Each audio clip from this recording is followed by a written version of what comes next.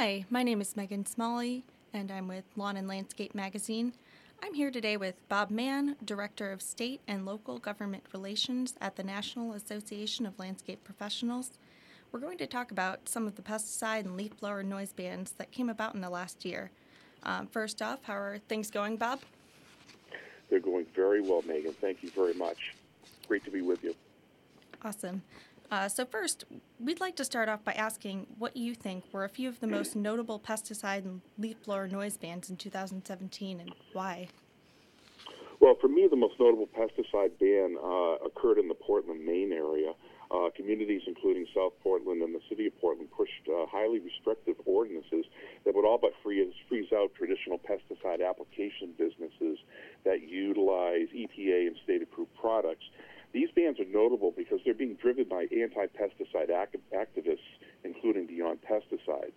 Now, Maine is one of the few states that does not have state preemption of pesticides. Now, activists focus upon these states trying to leverage local ordinances into a statewide mandate to eliminate preemption.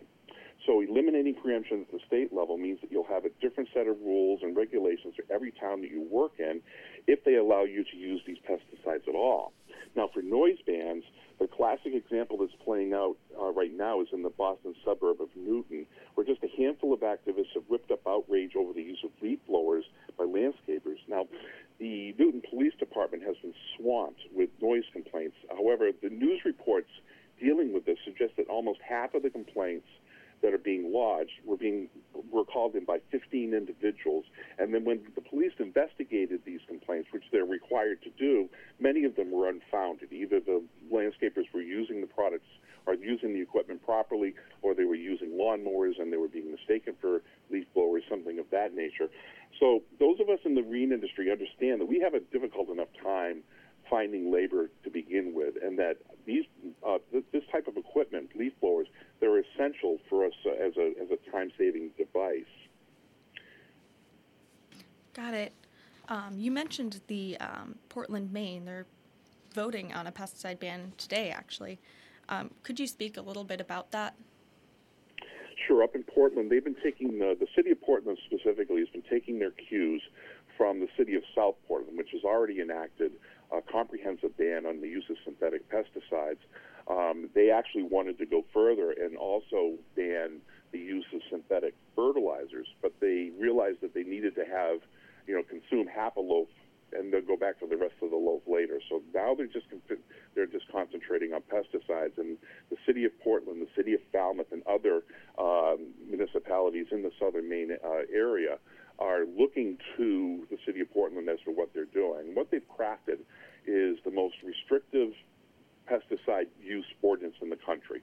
You will not be able to use any EPA-registered pesticides at all, except for a very small number of low-risk pesticides that, we kind of, we're a little bit, I guess, we're not really excited about being left with this choice of pesticides. So what's kind of interesting about this is it's tending, this whole debate is tending to drag out a little bit longer than they had anticipated, and already the unintended consequences of enacting this type of ordinance are becoming evident.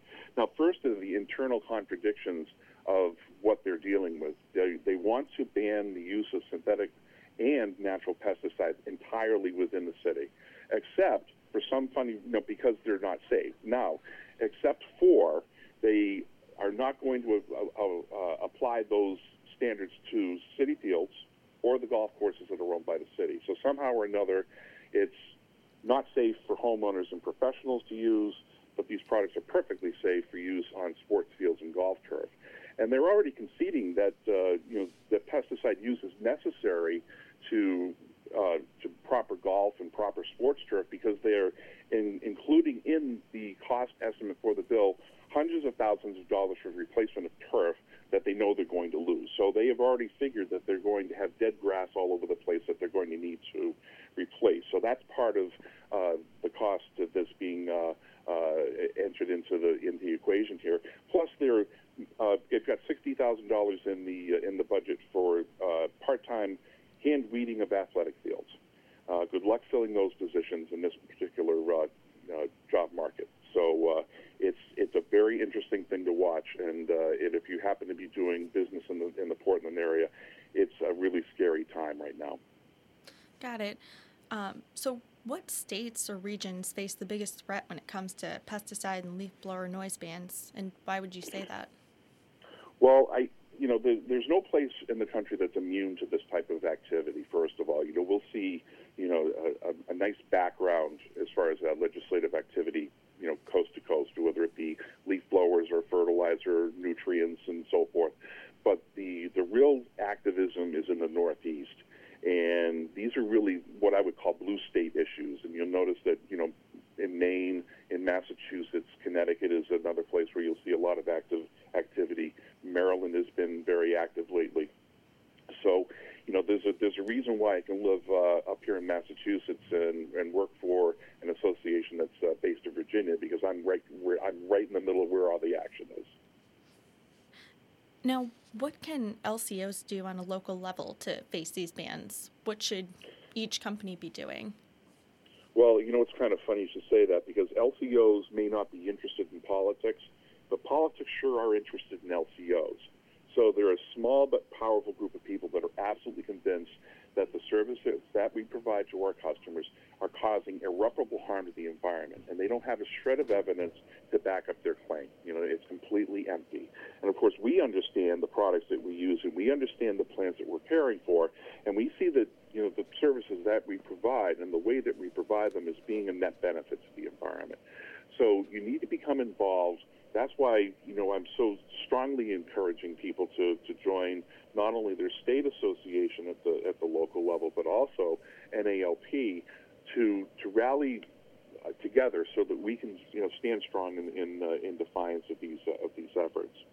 And if you're not already doing so, you need to become involved in your local community. I'm thinking of a gentleman that here on Cape Cod that has a very successful landscape company, but he's also involved in the community to a great degree. He's a football coach. He's on the local school committee, and everyone in town knows him. And that type of interface not only gives you sort of a warning when someone is trying to have an effect upon your business, so that you can be there to be the face of the issue, but also that you're known to everybody. It's awful hard to attack somebody when or somebody's livelihood when you actually know who they are. So, becoming involved is a great way to protect your business.